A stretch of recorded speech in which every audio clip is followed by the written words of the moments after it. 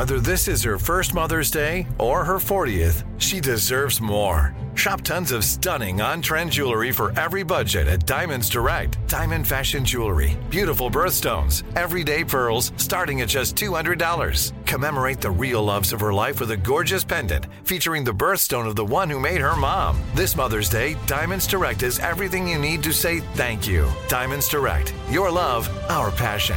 Online at diamondsdirect.com. Hey girlfriends, it's me, Carol Fisher, back with another season of the global #1 podcast, The Girlfriends.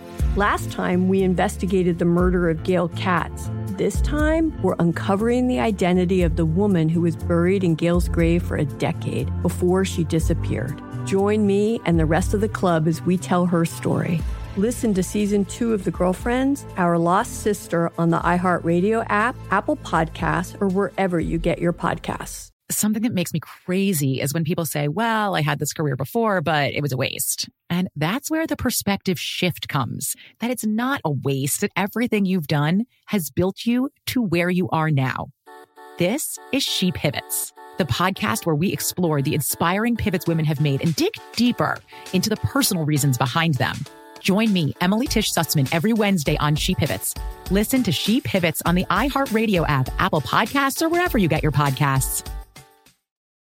Hey guys, ready or not, 2024 is here, and we here at Breaking Points are already thinking of ways we can up our game for this critical election. We rely on our premium subs to expand coverage, upgrade the studio, add staff, give you guys the best independent coverage that is possible. If you like what we're all about, it just means the absolute world to have your support. But enough with that, let's get to the show.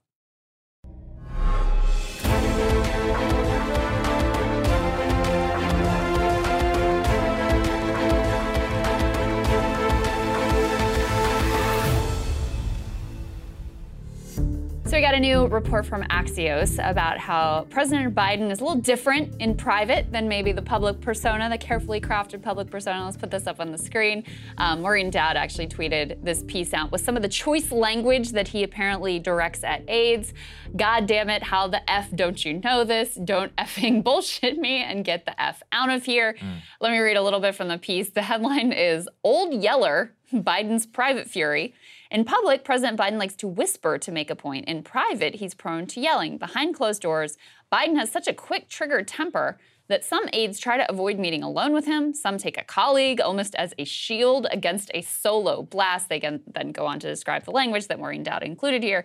Why it matters. The private eruptions paint a more complicated picture of Biden as the manager and president than the image as a kindly uncle who loves aviator sunglasses and ice cream. They also go on to say, this is kind of interesting, some Biden aides think the president would be better off occasionally displaying his temper in public as a way to assuage voter concerns that the 80-year-old president is disengaged and too old for office. Senior and lower level aides alike can be in Biden's line of fire. Quote, no one is safe, said one administration official. Your thoughts, Sagar? I gotta be honest, this made me like Biden. I mean, I respect it. I personally, I saw a lot of pearl clutching around this, like, oh my gosh, I can't believe he treats people this way, blah, blah, blah.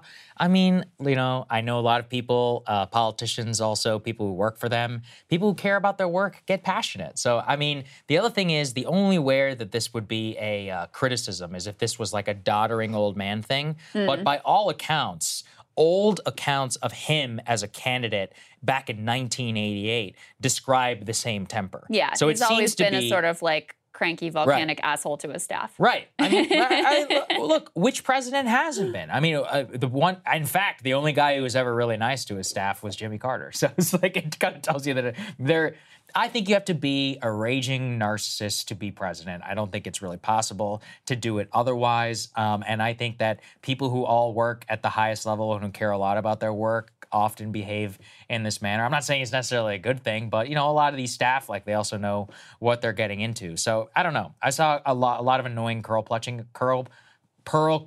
around this, and it frankly annoyed me. I'm like, yeah, it's like the most stressful job in the world. What do you expect to happen? Especially whenever you are unable to have public outbursts in the same way. I also do agree that going out and kind of showing this kind of temperament makes you, frankly, a lot more relatable. Remember when he had that look fat moment on the trail? People loved and that. people did kind of like it. And they challenged that guy to push-ups or whatever. Yeah. He called that one young voter a lying dog-faced lying dog-faced pony soldier. I still don't know what that means, but okay, so I would not ever justify this sort of treatment of individuals who work for you, your staff who are clearly like terrified of him.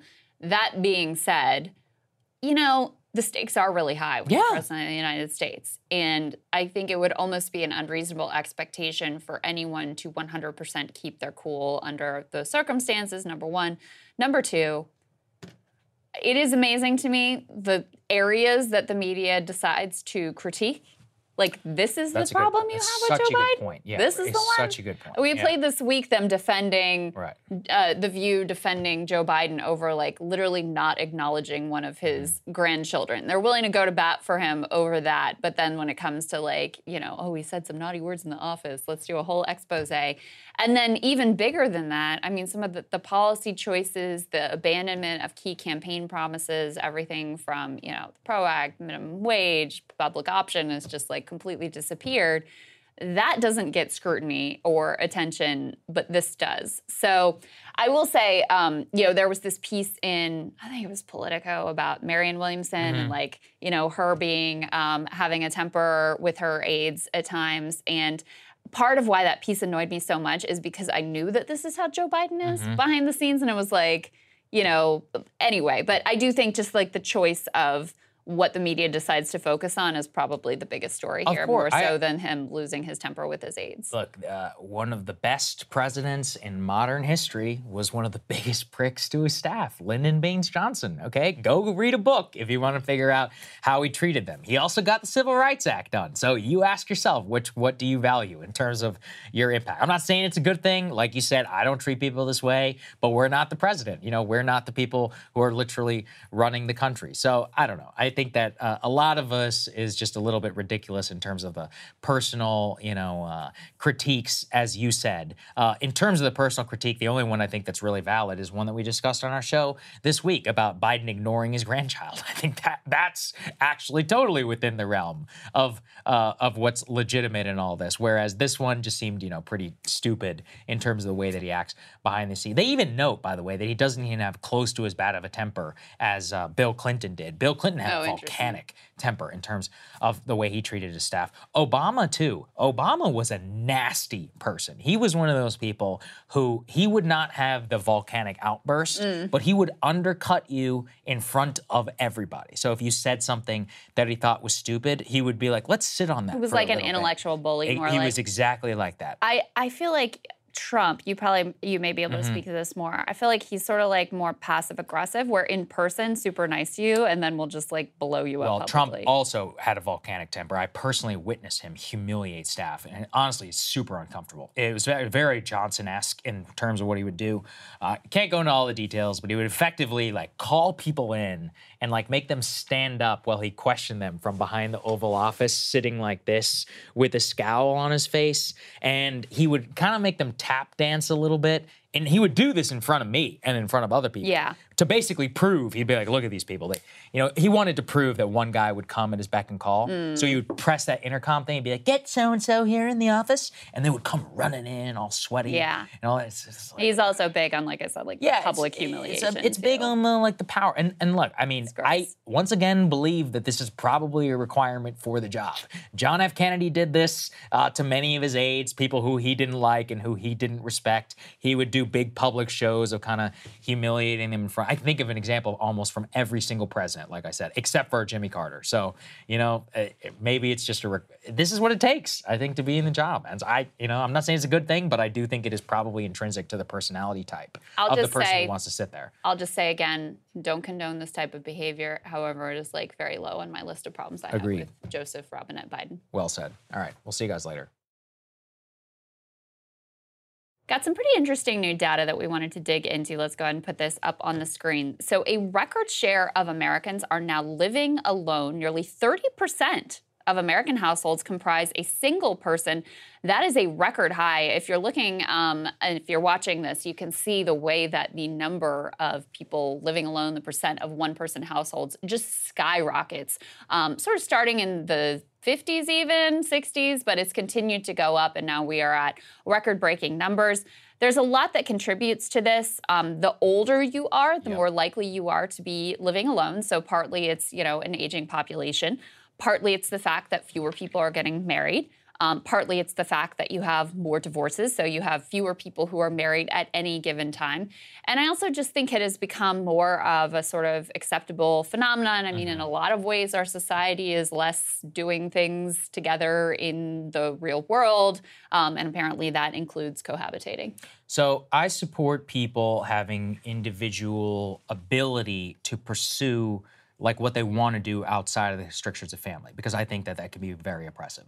That said, I think we've probably gone too far. And one of the things that you often hear from a lot of people who are elderly and who do end up living alone is, for the lack of a better word, they feel lonely. They feel like they desire social connection. Even what they point to in the report around this is that humans are social creatures. And the problem is not living alone per se. It's that living alone is indicative of lower familial ties, of less community. And it's not like, I know many people who live alone who are very, very socially active. These are people who live alone because they need their own space, but they also are out, not every night, but a couple nights a week, meeting friends, in social clubs, trivia night, whatever. But for every one of those people, I know probably 5 others who live alone and report feeling very socially isolated, being attached only to their job, feeling very atomized, not feeling fulfilled very much in their life. And also, you can't ignore cost, really from a lot of this, which is that it is much more cost effective to have like networks of family who are around you, who can help care for your kids, who can, help you in whatever circumstance that befalls you whenever you're with people. Even when you're younger and you're with roommates, there's a real kind of community aspect that happens, especially when none of you are making all that much money and you're trying to figure out like who you are and what to do in life. I think those are important things. So I don't know. I think it's sad because I don't think old people, many old people don't want to live alone. They just kind of end up living alone. And then many young people also, they don't want to live alone, but sometimes it's the only way to make something work. So anyway, I think things have moved in a bad direction. It's interesting. So at younger ages, it's men who are more likely to live alone. At older ages, it's women who are more likely to live alone. They talked to a number of researchers in the field of basically like loneliness, which I do think is a really under-discussed problem in America, where we have all of these like social media connections, but we're lonelier than ever. But they said there are different ways of living alone, right? You live by yourself, but you have super active social life and you're out and about, and maybe you live in a city and those connections are easy and you have a big network of friends and family or constantly over, or you're over at their places. That's one thing.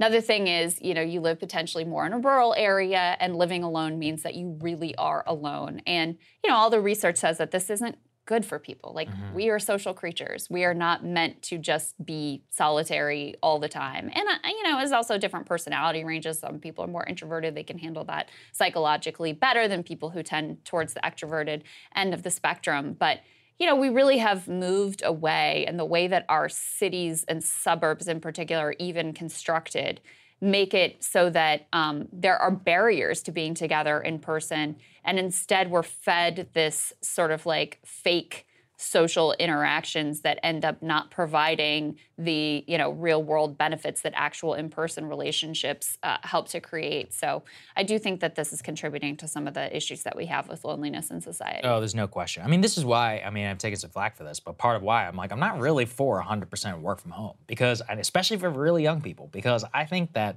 and I'm not saying this is a good thing, but it's a very key way to meet people, to meet friends, to be involved, especially post-college for a lot of people, to have relationships and develop a new life. And, work from home, I think, is great for people who are well-established, for 100% work from home, who are well-established in their career and they don't have problems with any of that. But I've personally seen a lot of people who kind of suffer from that. And look, I'm for flexibility, and if that's what you want to do, I think that's, go for it. But I've seen a trend towards some atomization at much younger ages, which I really think is not good. And I don't know how to fix that.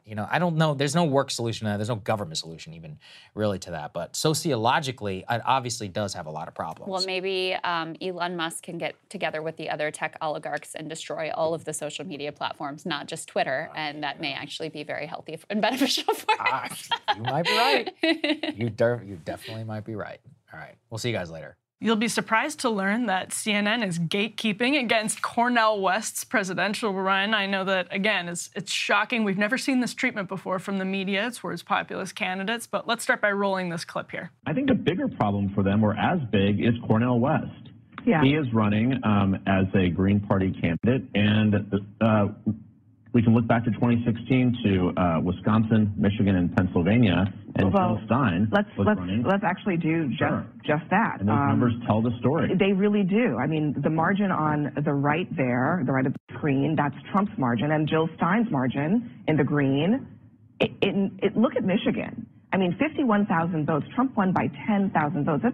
That's a big potential difference maker. Without question. And everything is different, of course. A lot of that Jill Stein vote was a hangover from the Bernie Sanders primary fight with Hillary Clinton. So that has been done away with. Bernie Sanders is now very supportive of this president, and he has been. But I think the bigger issue, other than no labels, is Cornel West. And what is he going to do on the campaign trail? But again, a lot of questions about who's behind, the funding behind these, and what does a unique ticket mean? Is that Joe Manchin? Maybe. Is it Larry Hogan? Maybe. Or some combination of the two. I mean, it's a worry for the White House, and it will continue to be probably for the next year. I think he's right to say Democrats should be worried that Cornel West could play spoiler, but again, the just disrespect for voters seeping through in that tone. I think Crystal and I talked about this a couple of weeks ago. What the media continues to not understand is that for some folks, saying a vote for Cornel West or a vote for Jill Stein is a vote for Hillary Clinton, or a vote for Trump, or a vote for Ron DeSantis or whomever it is. For some people, they're like, that is absolutely accurate. Tell me that more. Like, I understand it. What you don't understand is I think Hillary Clinton is just as bad as Donald Trump, or I think that Joe Biden is just as bad as Donald Trump, and they continue to have absolutely no respect for that point of view, even though I think it's entirely reasonable. We could have a debate over it, but if you're not privileged enough to walk the Tony Halls of CNN newsrooms, that might be more obvious to you. Right, and there's a lot going on in that clip. And so they start by the conversation talking about no labels, which is compared to the Green Party, a well-financed organization. This is a dark money group, basically, that claims to have raised some $70 million in order to get on the ballot in all 50 states and recruit a Joe Manchin type. And Joe Manchin has not ruled out whether or not he will accept this invitation to run. Sort of a Ross Perot type thing. Right, except it would be financed by private equity goons and hedge funders from around the country rather than kind of self-financed by Ross Perot, which I feel like the American population is much cooler with somebody like a Ross Perot, kind of self-financing, because then he's not bought by anybody. But if your campaign is literally financed by dark money groups, mostly funded by a variety of different moguls, but primarily from the kind of private equity and hedge fund world. Yes. Sorry. And what that does seem to be aimed to do is to hurt Democrats and help Trump, because they're more likely to draw from Biden. No labels is. Yeah, and that's where you get the 92 Perot dynamic, and that it's usually like with Jill Stein from the other direction, or Ralph Nader from the other direction. And Perot arguably drew many more from H.W. Bush. Is that kind of the way that the right understands this? That Clinton benefited from Perot being in the race? Absolutely, and where this again gets interesting is that a no labels candidate could pull from Democrats in those key suburban areas in swing states, Wisconsin, Pennsylvania. You heard them actually mentioning that, but when you look at where Democrats feel it's their like, what's the 2004 version of like the Ohio soccer moms? Like that's what they're actually still worried about the Ohio soccer moms, and that's why they make particular decisions when it comes to SALT deductions or when it comes to whatever else.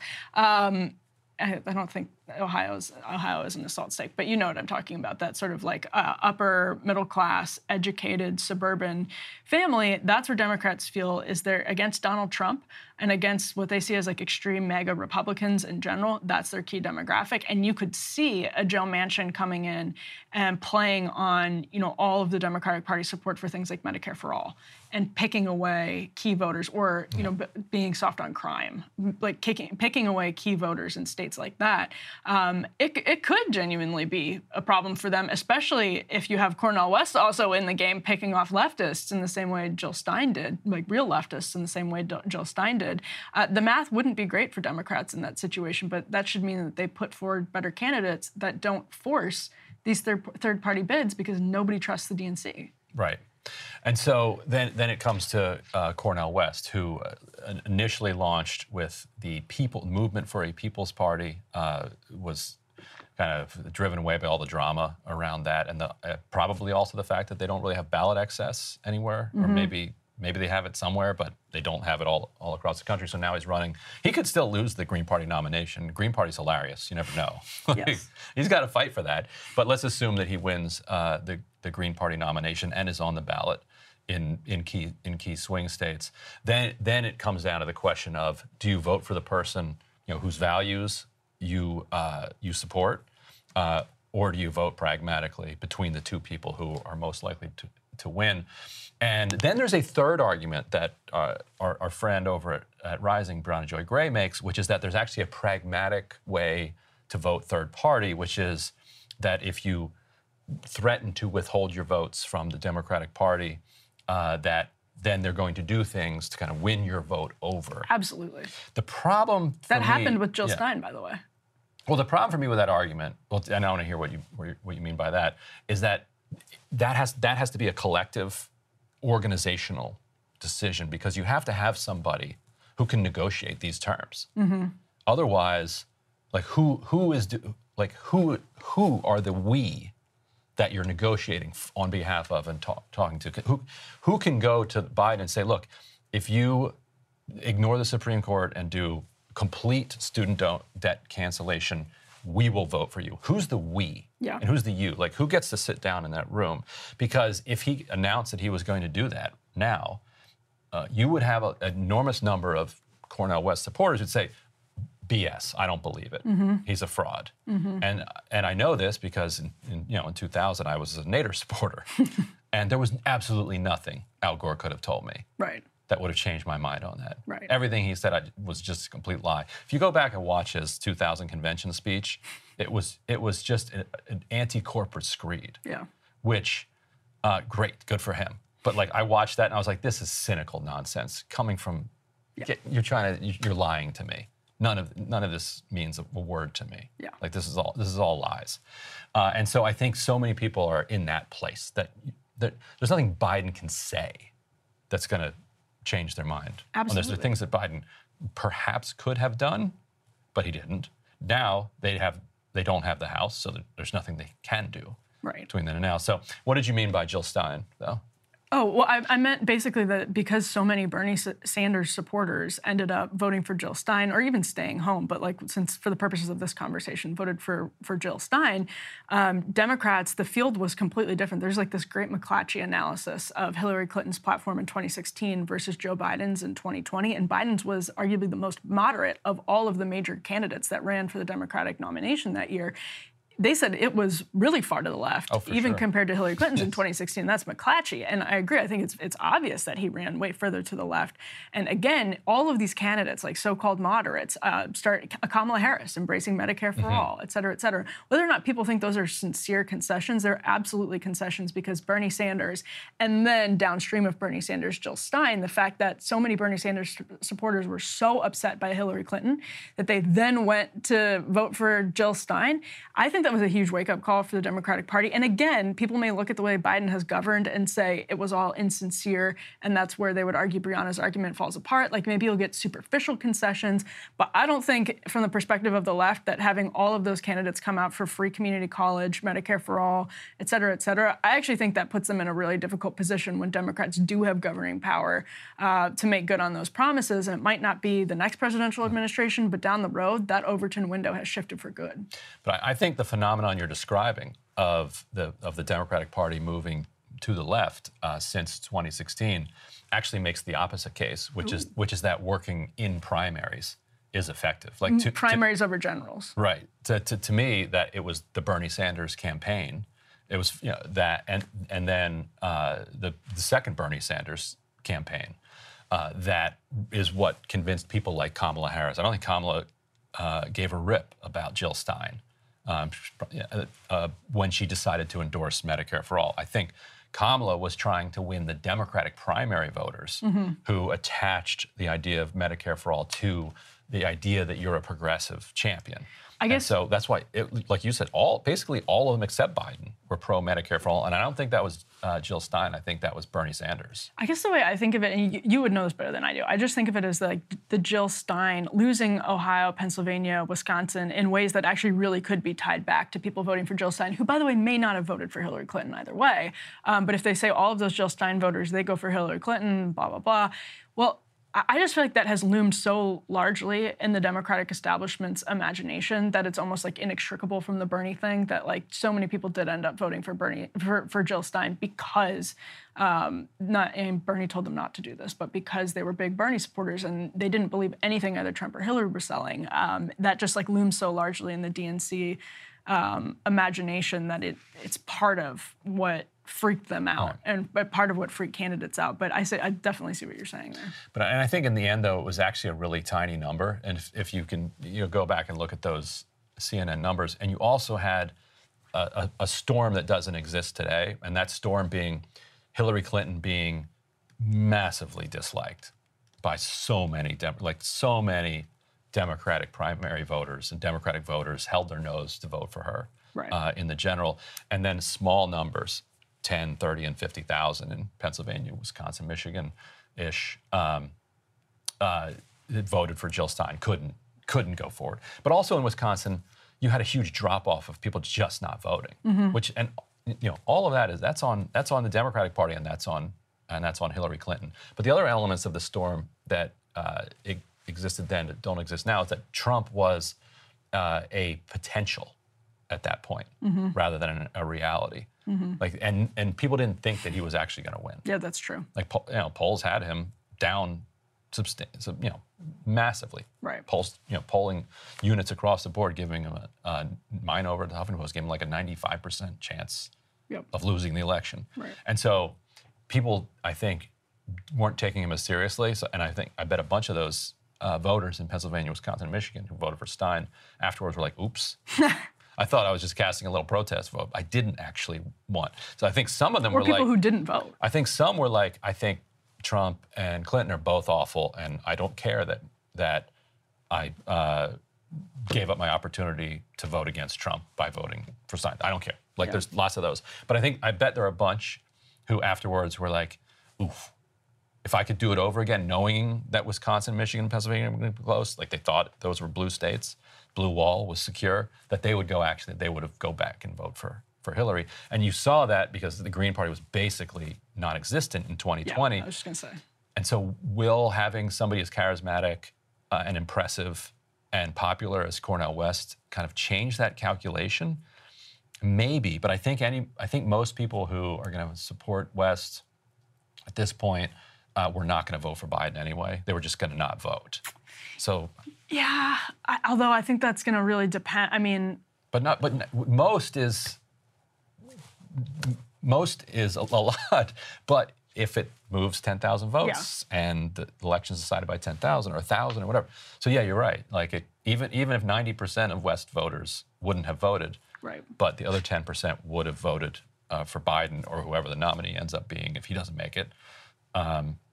then that could swing a close election. And if West hits the road hard on Biden's sort of fumbling student loan debt plan going in one direction or the other and kicking it to Supreme Court in a way that was predictably going to put people in that crunch, if he hits the road hard on other like populist priorities that Biden hasn't been great on, that young people in particular are interested in, I could see some interesting numbers, but again, it all does depend. All right, and for people who are new to politics and aren't following this, like why does Europe get to do this but we don't? You know, Europe and other countries have these parliamentary systems where everybody votes for who they like. If you're a Green, you're a Liberal Democrat, you're a Communist, you're a Democratic Socialist, you're a Christian Democrat, you know, nationalist, whatever. And then they all get to the parliament and they form coalitions, and then whatever coalition can get a majority, then they elect a prime minister. It's like how AOC said in Right, Europe, yeah. I wouldn't be in the same party as Nancy Pelosi. Right, yeah, and they wouldn't be. There'd be three different, but then they all get behind the same prime minister. So it's like, careful what you wish for. It's not like you're necessarily going to get that much more of a pure system. But over here, it's called first past the post. And so Bill Clinton had 43%. And then, George H.W. Bush, like whatever, low 40s, high 30s, and then Ross Perot with 19, that 43% wins. Yeah. And so that's just the system we have. People often say, well, what about the Abraham Lincoln and the Republican Party? You know, they're a third party and they won. Except no, they were not actually a third party. There were two major parties, the Whigs and the Democrats. Democrats in that election split into two. A super pro-slavery party and a just kind of pro-slavery party. And the Whigs disappeared, evaporated. Yeah. Lincoln was a partisan Whig his entire career and clung to the Whig Party as a partisan until the very bitter end, until it was completely obvious that it collapsed. And then a bunch of parties tried to come up and replace the Whigs.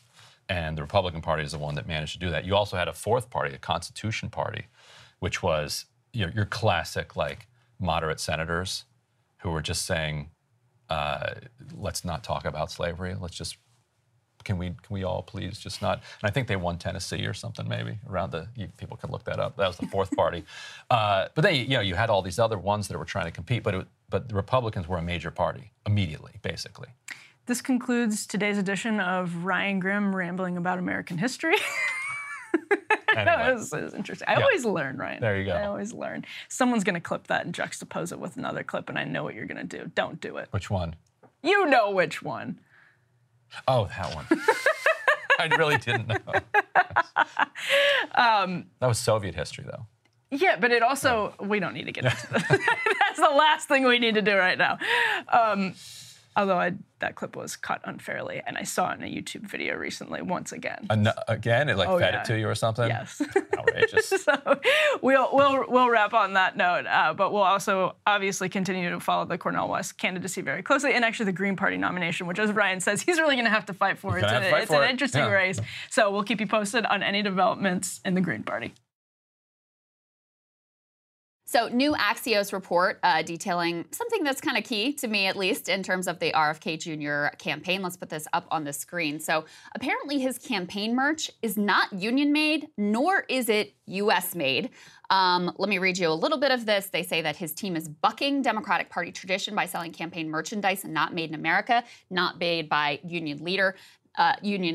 They also say the move is out of step with Kennedy's stated commitment to labor unions, and along with his anti-vaccination views, could complicate his long-shot primary challenge of President Biden. For generations, a rule for Democratic campaigns has been that as many materials as possible, shirts, stickers, placards, lawn signs, even campaign buses, be made by union shops in America as a sign of the party's commitment to labor unions and the working class. It appears that the T-shirts have a label that says assembled in Honduras. So this is kind of common on the Republican side. They don't typically use union shops. They don't particularly pay attention, even with the Trump campaign that talked a lot about Made in America. Even their stuff was made overseas.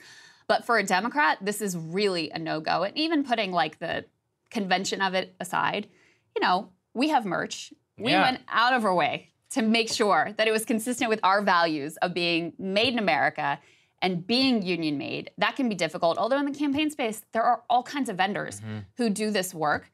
So it just shows me if you're really committed to unions, number one, you need to have a plan about that, which we asked him about and he didn't have a lot to say about. But number two, like, this is a basic gimme. He's got to prompt his staff in order to fix this. My theory, most likely, is that they were somebody inexperienced or whatever. They said just set up merch and they didn't, think all that much about it. But yeah, as you said, if you care, which we cared a lot, and I think people should know, it's a pain in the ass. This is not a knock. I'm not saying you still shouldn't do it, but it's cheaper and easier for a reason to make stuff in China. We could make tons more money off of our merchandise if we were willing to do that, and it would be vastly cheaper, easier shipping and all of that to you. But because we believe in Made in America and a union made, well, we have had to go in a different direction, and that's what a lot of different Democratic candidates have done before. I've seen some Republican candidates do it as well, and I think that's the right thing to do. Just because economy of scale is easier to get something made in China or Honduras or whatever, that doesn't mean that's what you should do. So again, my theory on this is just that they were like, go with the easiest option in order to spin up, but this is an opportunity where do the work, man. Like, if you think that if you do care, then you should change it. Yeah, really I mean, come on, dude. You're Kennedy. Yeah, You've been enmeshed in Democratic politics your entire life. Your campaign manager is Dennis Kucinich. Mm-hmm. Oh, that's a good point. Yeah, that's a good point. Has to know about these things as well. And, we had to put in a lot of effort to get our stuff made union because, unions have been decimated and there just aren't that many shops that are union and American made at this point. But in the campaign world, there's a whole slew of them. On the Democratic side, there's tons of them. It's not hard, it's not hard to find, it's not hard to figure out. I guess the next test will be, how do they respond to this? Do they care? Do they fix it? Do they address it? Do they apologize? Like, where do they go from here? Because he has tried to make a point of saying, he stands with labor, even though, again, on the substance, there hasn't been a plan laid out of how he would increase union participation. Just to give you one more sense of, how this is significant, how this plays within the Democratic Party, they asked Ray Buckley, who's the chair of the Democratic Party in New Hampshire. And New Hampshire, key, obviously, because the whole rift with Biden is not going to be on the ballot there, but it's still going to be an early state. RFK Jr. has an actual chance to win that state, so this is really key. So the chair of the Democratic Party in New Hampshire says, it's politics 101. I would hope that Kennedy would put human rights above his political aspirations. That's the nicest way I can say that. So we'll see how they respond and if they make this right. Yeah, I'm curious what his response should be, because, there's no... You can't justify this. It's just you can't be making stuff in Honduras, especially whenever you're talking about Made in America. I mean, we asked him also about unions. He didn't have some specifics on the plan, if I recall, or on the PRO Act, but he did say he was very supportive of the union way of life. Obviously, his own father had a complicated history, I guess is the nicest way of saying it, whenever it came to unions. But storied battles. JFK was a very pro-union president. So, in terms of carrying on the Kennedy legacy, and then Ted Kennedy, of course, was a longtime friend of the unions in the actual U.S. Senate. So I think, given what you said for Kennedy's electoral politics, this is one of those that you absolutely should know about. You got to walk the walk. Right, you have We already got a president who claims to be pro-union and is mixed on the topic, let's just say. So anyway, we'll see where it goes from here. All right, we'll see you guys later.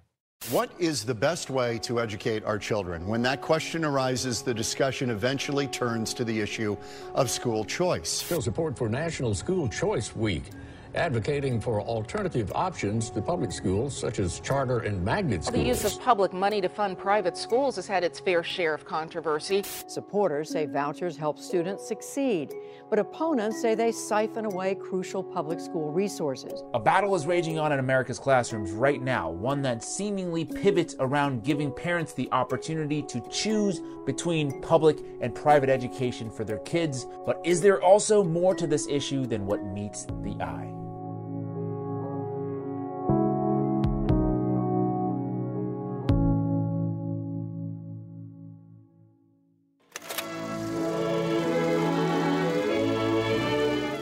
Bulwark of the American form of government is education. For true democracy can exist only among a people prepared from childhood for the responsibilities of citizenship.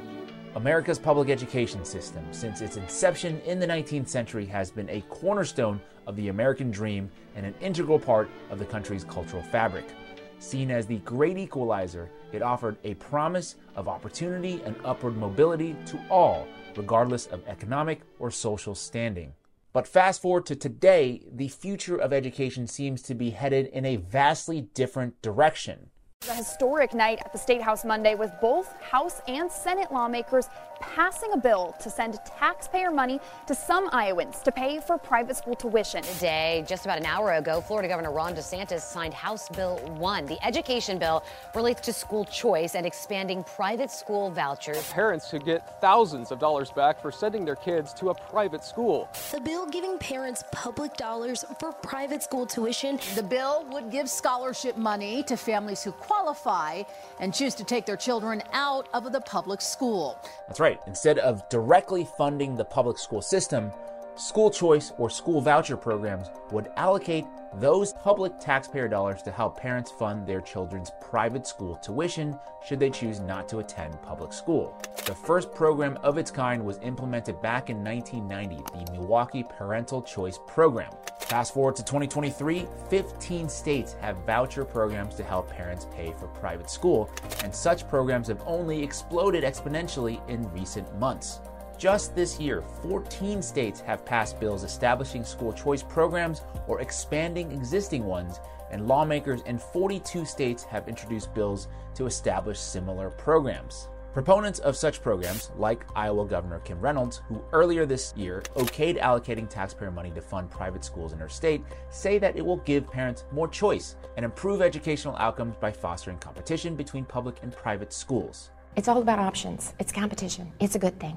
Now the question is, do you buy it? I mean, choice, competition, those are all universal ideals shared by almost everybody, but to achieve it by diverting taxpayer dollars from public to private schools, I think it's worthwhile for us to take a peek under the hood. Recently, I spoke with Joshua Cowan, a professor of education policy at Michigan State University who has studied school choice for nearly 2 decades, to help us understand what the data is telling us. The one unambiguous thing that seems to come from all the pro-voucher findings is that parents who use the vouchers appear to be happier with their kids' education. Happy parents, that is a good thing, right? Well, maybe. So vouchers, about 3/4 of new voucher users are actually already in private school in the first place. The new part just comes from the source of the funding, the government, instead of the parent. According to data from the National Coalition for Public Education, in Arizona, 80% of voucher applicants are from children who have never attended a public school. In New Hampshire, 89% have never attended a public school. In Wisconsin, 75% have never attended a public school. Why is that? Well, the truth is, even if some parents wanted to use a voucher, the reality is, unlike public schools, private schools can decline to admit children for any reason that's not considered a protected characteristic. So yeah, you can be rejected simply for being poor. So in terms of opportunity, it seems to me like the group that benefits the most from school choice programs are parents of existing private school students who now get to enjoy a public subsidy for their children's private school tuition. Of course, parents are more satisfied when something they were footing the bill themselves for up until last year, all of a sudden the government comes and now gives them money for it. That's not that surprising. So the real question then just goes back to, are they delivering what the promise is, which is that the academics are better? Unfortunately, study after study confirms that new students using vouchers to attend private schools leads to lower test scores and worse educational outcomes. How much worse? Some studies show that voucher impacts on a student's educational outcome are equivalent to, or sometimes even worse than, the learning loss caused by natural disasters and even the COVID-19 pandemic. For that smaller percentage, that quarter or 30% or so who kids who do transfer from public to private, their test scores tend to be catastrophic. And the reason for that is that, for the most part, these voucher programs prop up what I would call subprime private schools. They're schools that are financially distressed, they're struggling, they might close anyway, often many do. You're not talking about like this pathway to elite private school education. Cowan cites Wisconsin as an example, as 41% of voucher schools there have closed since the program's inception in 1990. And that includes the large number of pop-up schools opening just to cash in on the new voucher payout. For those pop-up schools, average survival time is just 4 years before their doors close for good. But what about competition? It is true that we've seen small and really, really tiny, but real test score improvements in the public school side when these voucher programs expand. And the reason for that is that you find those positive effects mostly concentrated in low-income communities, communities of color, vulnerable communities, generally speaking, historically marginalized communities. And what's happening is basically when you pit these vulnerable communities against each other to compete for scarce dollars, you do see some slight uptick in scores. That sounds awfully close to an educational Hunger Games type situation, if I can editorialize a little bit. Poor kids battling it out in public schools, test scores falling off a cliff for those children who transferred with a voucher to a subprime private school, and the children who are already in elite private schools are sounding like they're even better off. The debate's really settled about whether these things do or don't help kids who use them. I mean, that's over. We just don't get evidence like that in the research community that's that consistent and that straightforward very often. Usually it's on the one hand or on the other hand. That's not what vouchers are. It's pretty bad stuff. So then it comes down to what's the idea. What is the idea here? Well, to fully understand the true motivations behind the push for school choice, we have to go back nearly 3/4 of a century to 1954, Brown versus Board of Education, in which the Supreme Court unanimously ruled racial segregation in public schools to be unconstitutional. And almost immediately thereafter, attacks against the public school system began to germinate among certain elite circles. The state of schooling, elementary, secondary, higher schooling, in the United States is deplorable. This man is famed economist Milton Friedman.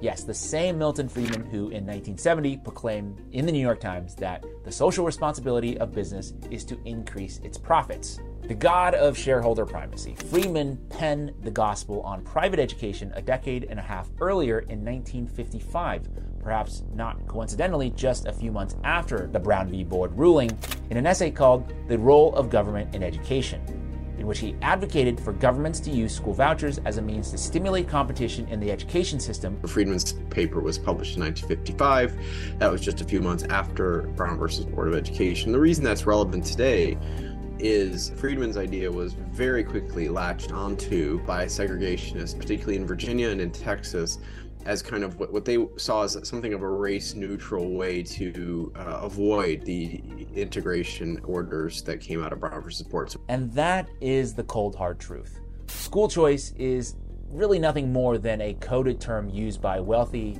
influential individuals and advocacy groups to maintain a segregated education system that disproportionately benefits the affluent and leaves less privileged populations at a disadvantage. It is designed as a mechanism that, in effect, gives choice to private schools rather than to the parents.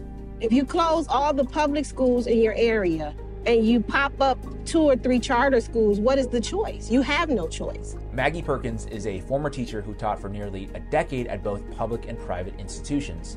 It's an us versus them situation. And this is my sense of it as a teacher's perspective, that as other groups become more included and have more access and more opportunity is there for them, that their children are getting things taken away from them. It is more about personal values and, in a way, resegregation of schools. And so I think it's more based out of fear and less about let's take our money and go spend it on a quality education. I don't think it's about quality.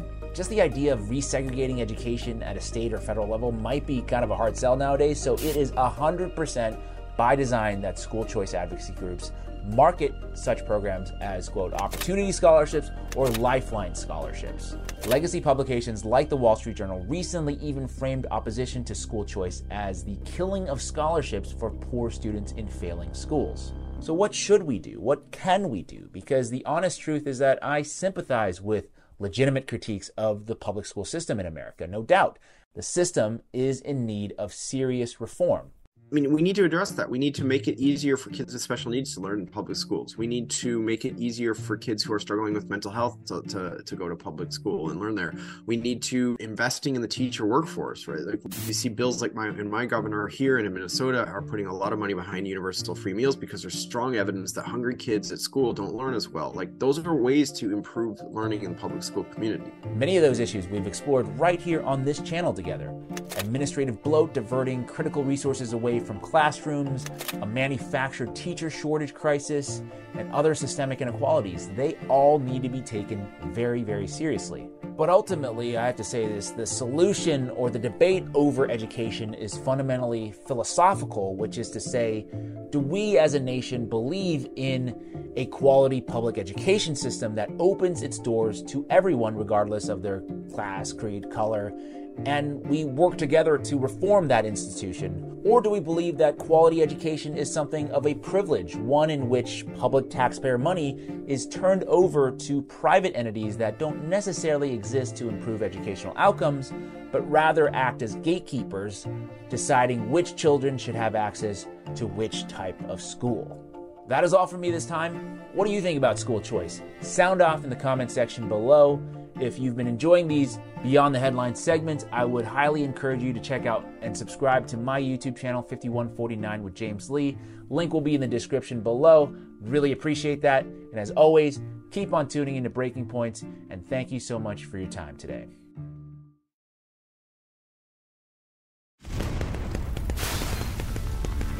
New renderings of the proposed new Titan Stadium were released today. Future home of the Buffalo Bills, about $2.1 billion price tag. Taxpayer dollars towards stadiums. Most people here in the Valley are against using any public money to help fund the proposed stadium. The stadium doesn't seem like it's going to fall down.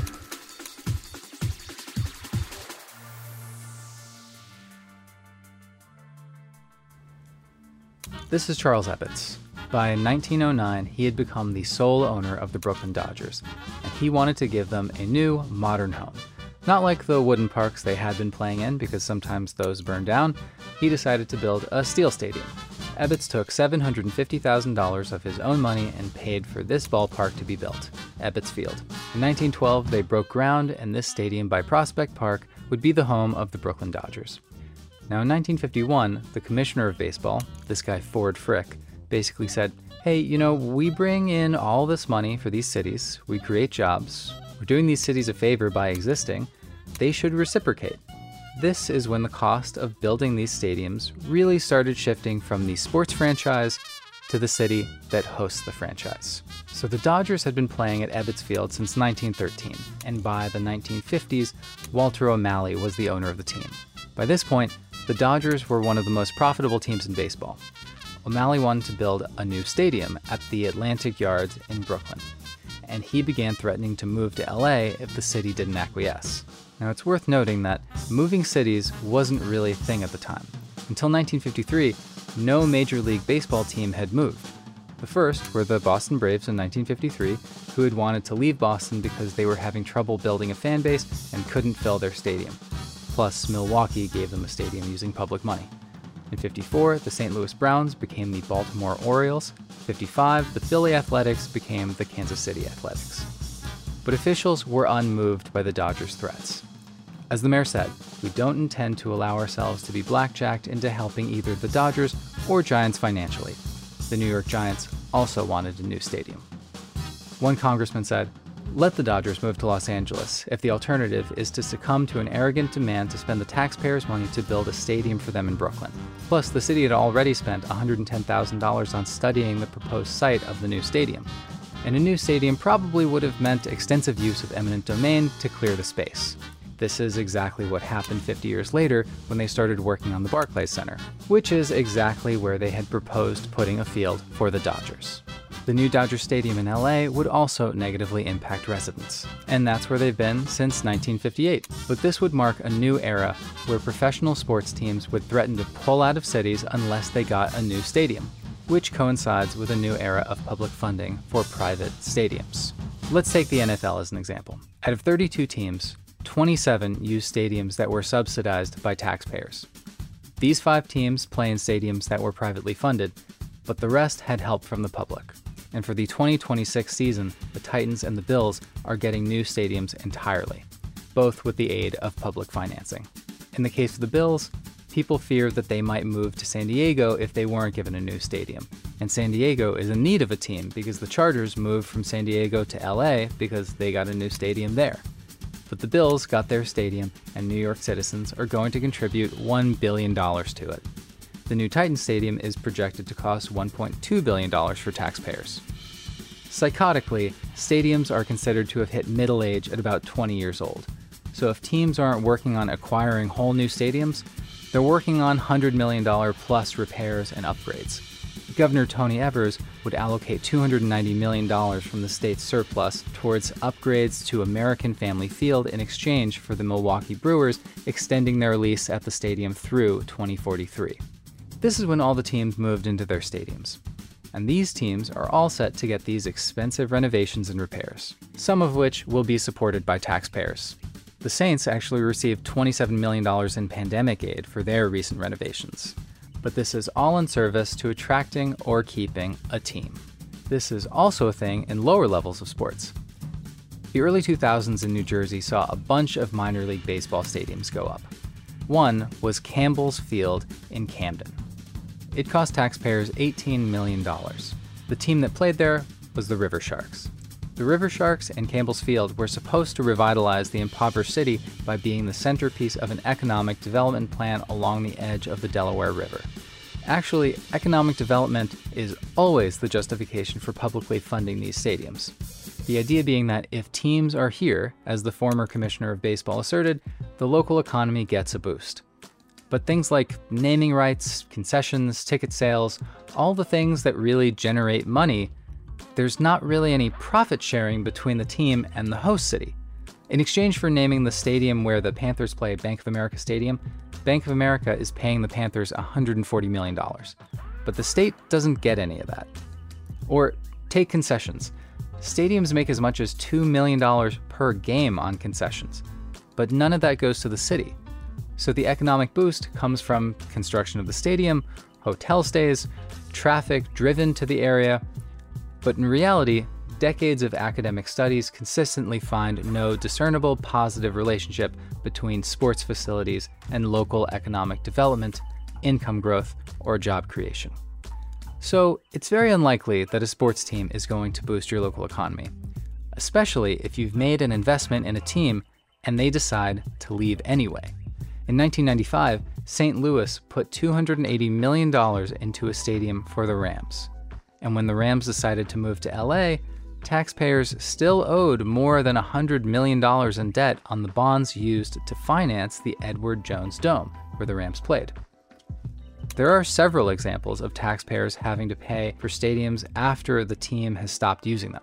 The River Sharks, who played at Campbell's Field in Camden, moved to Connecticut, so taxpayers were then on the hook for $1 million to tear the stadium down. The old Giant Stadium, demolished to make way for new Meadowlands Stadium, left New Jersey with a debt of $110 million. Seattle's King County had debt over $80 million for the King Dome, which was raised in 2000. And here's the other thing. Voters don't want to pay for your dumb stadium. Sometimes they do, in the case of the Broncos Stadium, where 51% of voters approved the stadium proposals, but sometimes they don't. San Diego voters overwhelmingly defeated a new downtown stadium plan for the San Diego Chargers. Ballot Measure C in San Diego asked voters whether they wanted to effectively increase the city's hotel room tax rate from 12.5% to 16.5%, with the proceeds helping fund a new $1.8 billion stadium and convention center. They did not, and so the Chargers moved to LA. But often, they aren't given a say at all. For the new Bills and Titans stadiums, voters weren't consulted. However, an after-the-fact poll of New York State voters found that they opposed the Bills deal by a whopping margin of 63% to 24%, with opposition consistent across both parties and all parts of the state. A poll by a Nashville community group of residents of the neighborhood where a new Titan Stadium would be built found 90% opposed to taxpayer funding of the project. So if your city is considering paying for a new stadium, it likely won't be the economic windfall they're telling you it will be. Now, maybe that doesn't matter to you. You would vote for the stadium anyway. Either way, the citizenry should probably be allowed to have a say. And regardless of how badly you want that stadium, it should be understood that no major sports team needs subsidies. You're not voting on whether you want to keep a team or improve a stadium. You're voting on whether or not to acquiesce to the whims of an extremely wealthy team owner. And that will do it for me. If you found this video interesting, make sure you are subscribed to Breaking Points, of course. You can also check out my YouTube channel where I talk about media and politics and other interesting things. Link in description. Liking and sharing always helps. Please do that. Thank you to Breaking Points. Thank you so much for watching, and I will see you in the next one. Hey girlfriends, it's me, Carol Fisher, back with another season of the global #1 podcast, The Girlfriends. Last time we investigated the murder of Gail Katz. this time, we're uncovering the identity of the woman who was buried in Gail's grave for a decade before she disappeared. Join me and the rest of the club as we tell her story. Listen to Season 2 of The Girlfriends, Our Lost Sister on the iHeartRadio app, Apple Podcasts, or wherever you get your podcasts. Something that makes me crazy is when people say, well, I had this career before, but it was a waste. And that's where the perspective shift comes, that it's not a waste, that everything you've done has built you to where you are now. This is She Pivots, the podcast where we explore the inspiring pivots women have made and dig deeper into the personal reasons behind them. Join me, Emily Tish Sussman, every Wednesday on She Pivots. Listen to She Pivots on the iHeartRadio app, Apple Podcasts, or wherever you get your podcasts. The Big Take from Bloomberg News brings you what's shaping the world's economies with the smartest and best-informed business reporters around the world. We cover the stories behind what's moving money and markets, and help you understand what's happening, what it means, and why it matters every afternoon. I'm Sarah Holder. I'm Saleha Mohsen. And I'm David Gura. Listen to The Big Take on the iHeartRadio app, Apple Podcasts, or wherever you get your podcasts.